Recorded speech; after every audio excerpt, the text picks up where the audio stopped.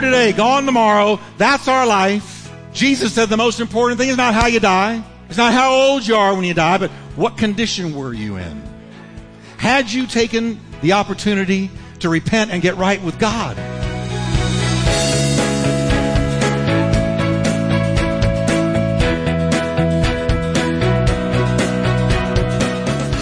Welcome to Life Talk with Dr. Jeff Wickwire, author and founding senior pastor of the exciting Turning Point Church in Fort Worth, Texas. Pastor Jeff is known for his heartfelt and practical proclamation of the Scriptures. We are so glad you joined us today. So stay tuned as Pastor Jeff teaches, encourages, and challenges you from the Word of God.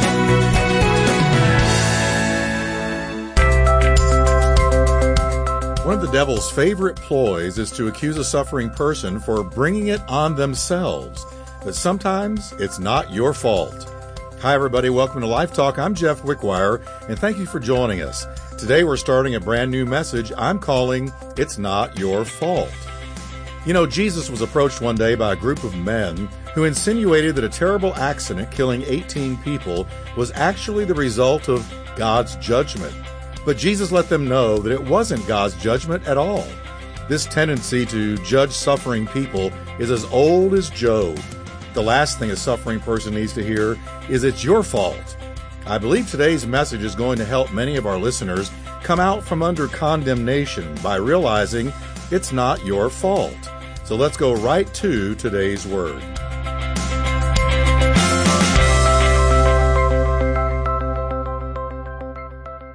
Pilate had murdered some people from Galilee as they were offering sacrifices at the temple. Now that's verse 1. He gets informed. Now verse 2 is Jesus talking because he's read something in them. He has read that they're insinuating that those who were murdered did something and God's wrath is on them for it. So Jesus asked them a question in verse 2. Do you think these Galileans were worse sinners than all the other people from Galilee? In other words, were these people infamous, terrible sinners, and that's why this terrible thing befell them? He says, is this why they suffered? Now, what is the next three words in verse 3? Let's everybody say it together. Not at all. Jesus says, you will perish too, unless you repent of your sins and turn to God. Now, Jesus, always taking any opportunity to teach, he brings up an accident that everybody knew about, apparently. And here's what he says. And what about the 18 people who died when the tower in Siloam fell on them? Were they the worst sinners in Jerusalem? No. And I tell you again that unless you repent, you will perish too. Let me just kind of unpack this story a little bit. The Galileans mentioned at the beginning of our text were a group who insisted, it was a kind of a sect or almost a cult of people who believed that Caesar was not sovereign over Rome, but God was. Now that's not wrong, that's true. But they also believed you shouldn't pay taxes. That's where they got in trouble. You shouldn't pay taxes to Caesar. And so they didn't pay taxes, and they were in rebellion against the nation of Rome. And Pilate didn't like it one bit. Pilate was ruthless. Pilate is the one who said, crucify him, or sent Jesus to the cross. Pilate, being ruthless, sent some soldiers to these people while they were offering their sacrifices, and they murdered them. They slaughtered them on the spot. And their blood was mingled with their sacrifice, as the Bible says. So these men now, these informants that have come to Jesus, have come to him with an insinuation in their voice. There's something underneath what they're saying. And what they're insinuating is, Jesus, these people must have been really bad sinners. Because if they weren't really bad sinners, this terrible thing wouldn't have happened to them. And Jesus says, no, you've got it all wrong. You're misreading it. He said, let me ask you a question. Were those Galileans worse sinners than everybody else there? Everybody else in the city? It's a rhetorical question. The answer is no. So Jesus is shooting out from under them this notion that when something bad happens to somebody, the way you read into it is they must have done something terrible and the judgment of God is on them. People do it all the time.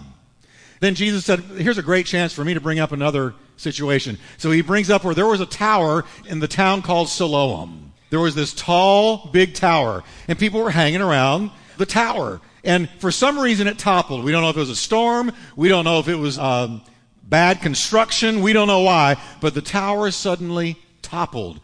And when it toppled, there were 18 people it fell on, and it crushed them and it killed them.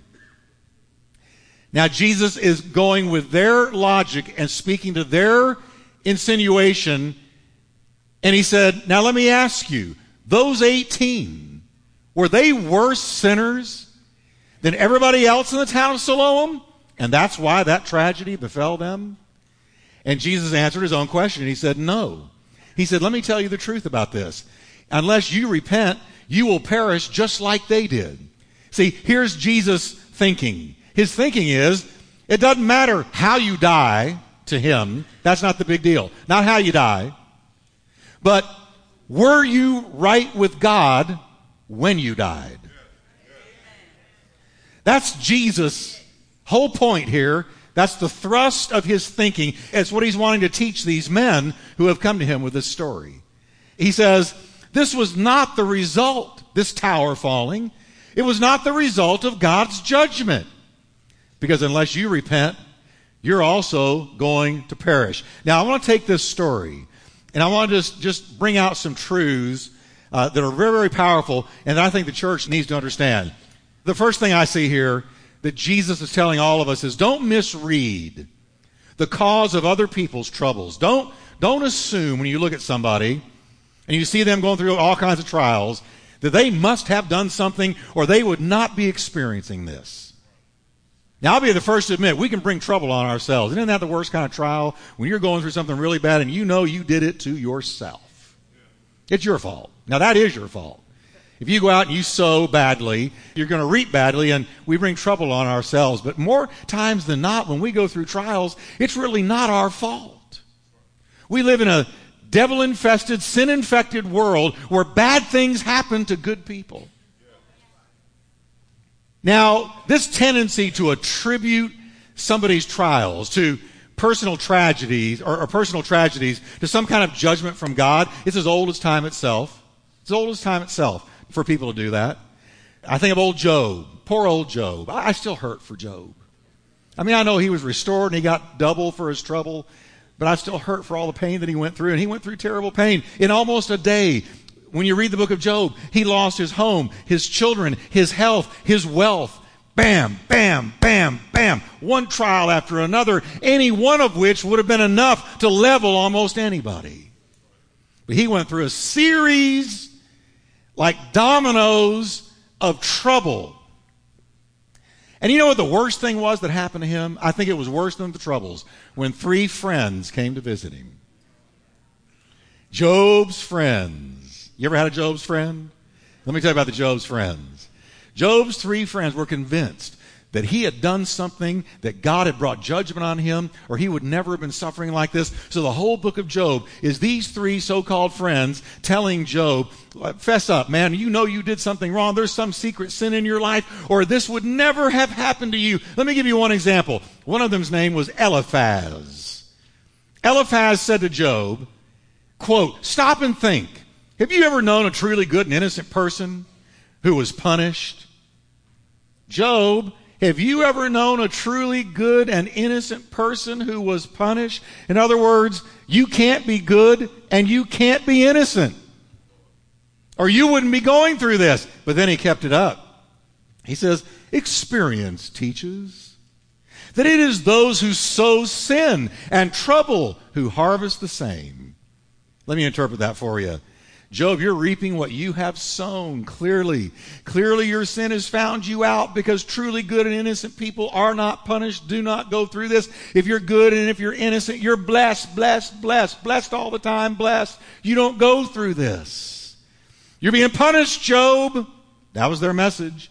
Come on, fess up, repent, that God might forgive you and take this suffering off of you. Friends. Here he is. He's covered in boils. He can't sleep at night. He's laying in ashes. Even his own wife has said, curse God and die, the devil talking through her. He's lost his kids, lost his home, lost his wealth, lost everything. And now here they come. What'd you do wrong? What's the secret sin in your life? How did you bring this on yourself, Job? How did you elicit the judgment of God? But we know from the Bible that Job wasn't being punished at all. None of this was his fault. In fact, at the beginning of the book of Job, it says we find God bragging on Job. He's bragging on him. He's saying, have you seen my servant Job, blameless and upright and the greatest man of all the people of the East? Yet this is how his friends were judging the situation. They looked at his trouble, looked at his pain, looked at all the tragedy, and they were interpreting it and misreading it as the judgment of God on Job. He must have done something really, really wrong to have come under these terrible circumstances. And likewise, the Galileans that were killed must have done something terrible for that to befall them. And those that were at the tower must have been really bad sinners for that tower to fall on them and nobody else but on them. Why were they singled out? Why did they suffer? Why did they die? They must have done something wrong. But you know what, church? Job's friends were wrong, and God told them that in the end of the book. And these informants who came to Jesus insinuating that those that had been murdered did something wrong and brought the judgment of God on themselves, they were wrong. And the insinuation that those that were killed at the tower had sinned, and that's why that happened. That insinuation is wrong. Because guess what? Those at the tower, it wasn't their fault. They didn't make that tower fall. They were in wrong place at wrong time, and the tower fell on them, and they died. Can I tell you the truth about something today? Christians die in accidents. Christians die from sickness. The book of Ecclesiastes says time and chance happens to everybody. According to Jesus, it's not how you die, it's when you died, were you right? When you died, were you right with God?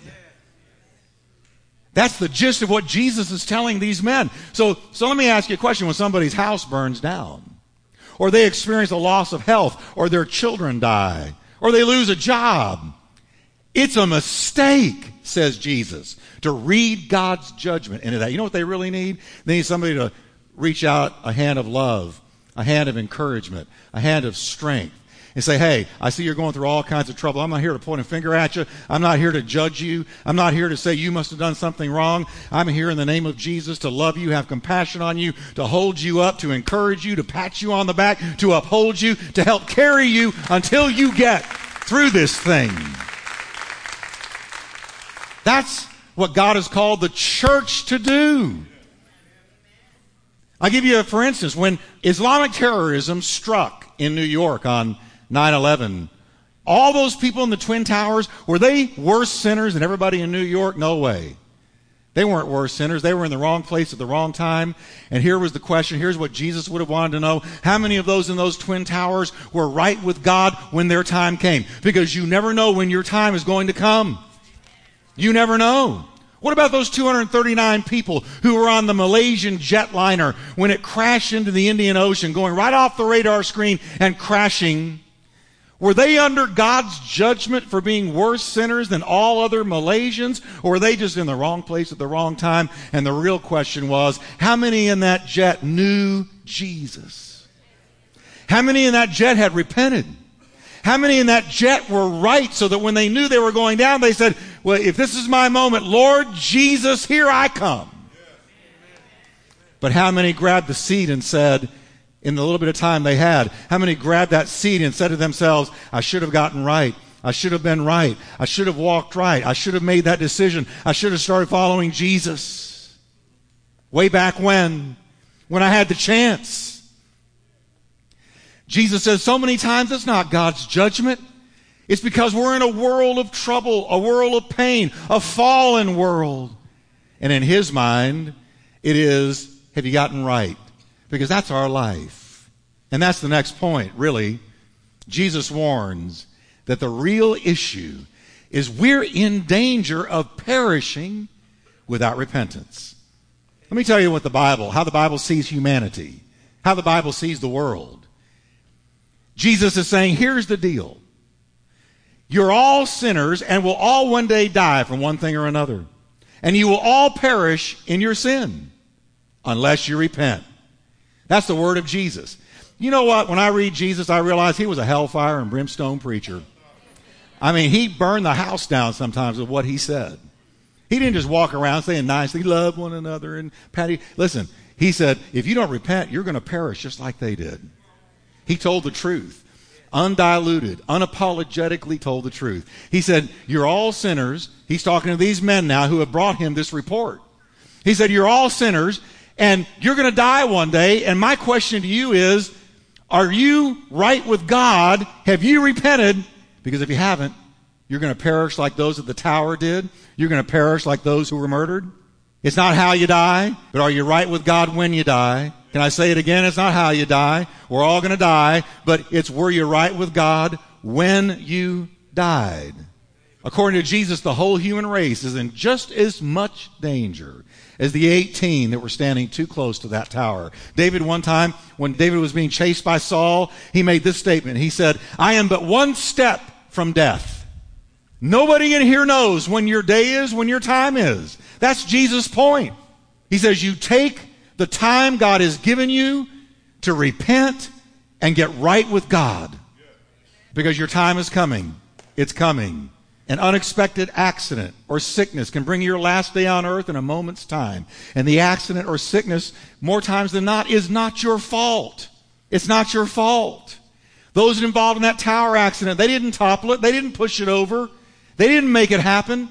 They were just standing there, and all of a sudden their day came. When they got up that morning, they had no idea, this is my last day on the planet. A really weird, unexpected accident's going to happen. A tower's going to fall on me, and I'm going to meet my Maker. This is why James warns against assuming you have all kinds of time to get right with God.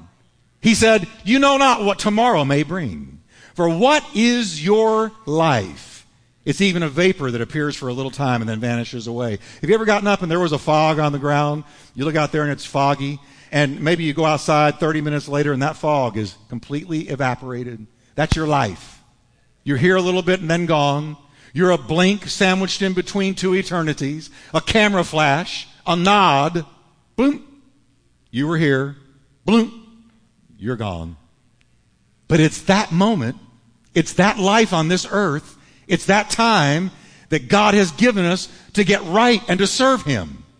That's Jesus' message. The most important thing to Jesus was the soul of man, not how a person dies. He said, your soul is more valuable than anything on earth. What will it profit you if you gain the whole world and all the riches therein and lose your soul? Your soul is more valuable than all the gold that used to be in Fort Knox. You could gather all the riches in all the world and bring it all together in some huge, vast building. And Jesus said, walk away from it if it means your soul. Because your soul is more valuable than anything on earth. Gold, silver, diamonds, rubies, your soul. We've all got a soul, and it's eternal. James said, instead, you ought to say, if the Lord wills, we will live. You're here right now because God allowed you to breathe this morning. Did you know that? The Bible says your next breath is in the hands of God.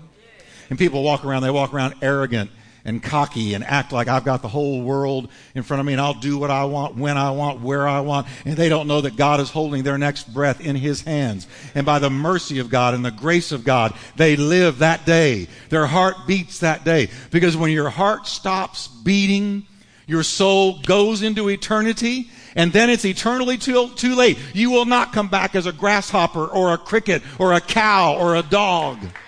There is no reincarnation. It's given unto a man to die once and then the judgment.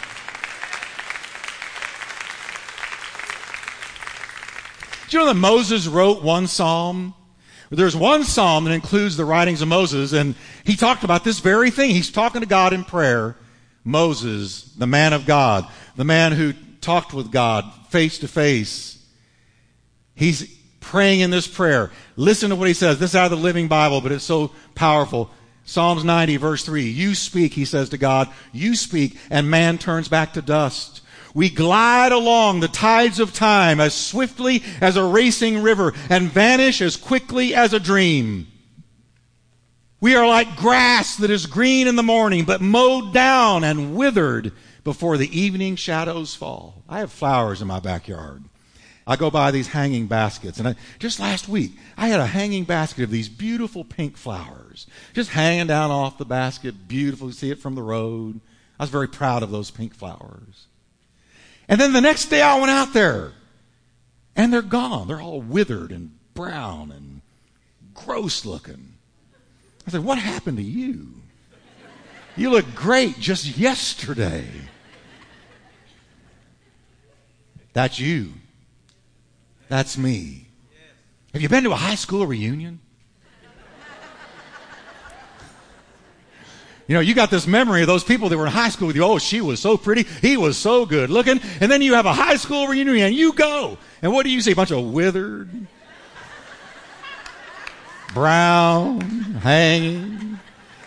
And they're in any place on earth where more lying takes place than a high school reunion. Oh, you look great. And inside you're thinking, where in the world have they been? What did they do to themselves? You see them, you say, oh, hallelujah, how you doing? Good to see you. Your name was what? Because you know what's happened to them? Listen. We're like grass that is green in the morning. Junior high, high school. But mowed down and withered before the evening shadows fall. That's life. That's you and me. We don't last long. He goes on, you spread out our sins before you, our secret sins, and you see them all. 70 years are given to us, and some may even live to 80. But even the best of those years are often empty and filled with pain. Soon they disappear, and we are gone. Here today, gone tomorrow. That's our life. Jesus said the most important thing is not how you die. It's not how old you are when you die, but what condition were you in? Had you taken the opportunity to repent and get right with God?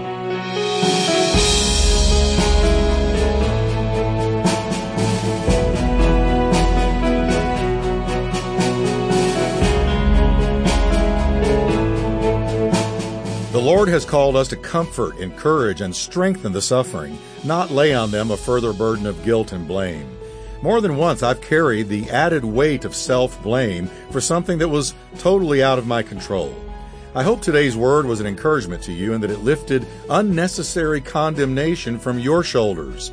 Well, don't go anywhere, because our announcer has some exciting things to share with our Life Talk listeners you will want to take advantage of.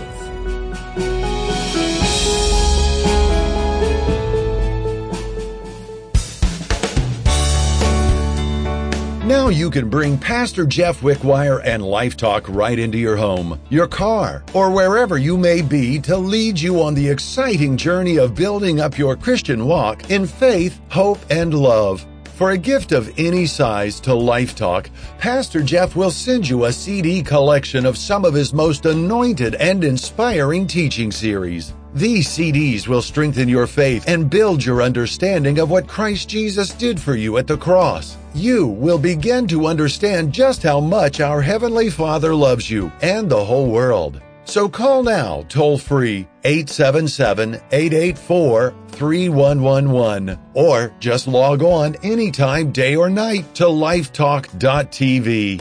Listen to Pastor Jeff's hope-filled CDs again and again, or give them to family members or friends as a gift. Don't wait. Call 877-884-3111 right now, or log on anytime to lifetalk.tv and give your best gift today.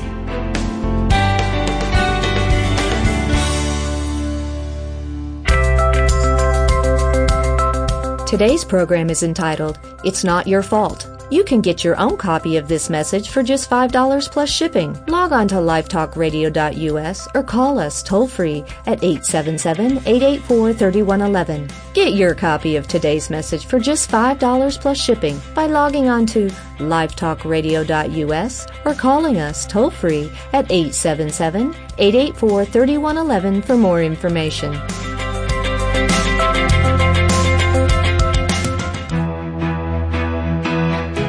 You've been listening to Life Talk with Dr. Jeff Wickwire. To find out more about Dr. Wickwire's ministry and Turning Point Church, visit us at lifetalkradio.us or call us toll-free at 877-884-3111. That's 877-884-3111. And as a reminder, Life Talk is a listener-supported ministry. We exist to bring God's Word to thousands of people in your area on this great station. So your prayers and financial support go a long way in helping us with this endeavor. Please prayerfully consider helping us. Thanks again for listening today, and we look forward to meeting with you once again on our next Life Talk broadcast.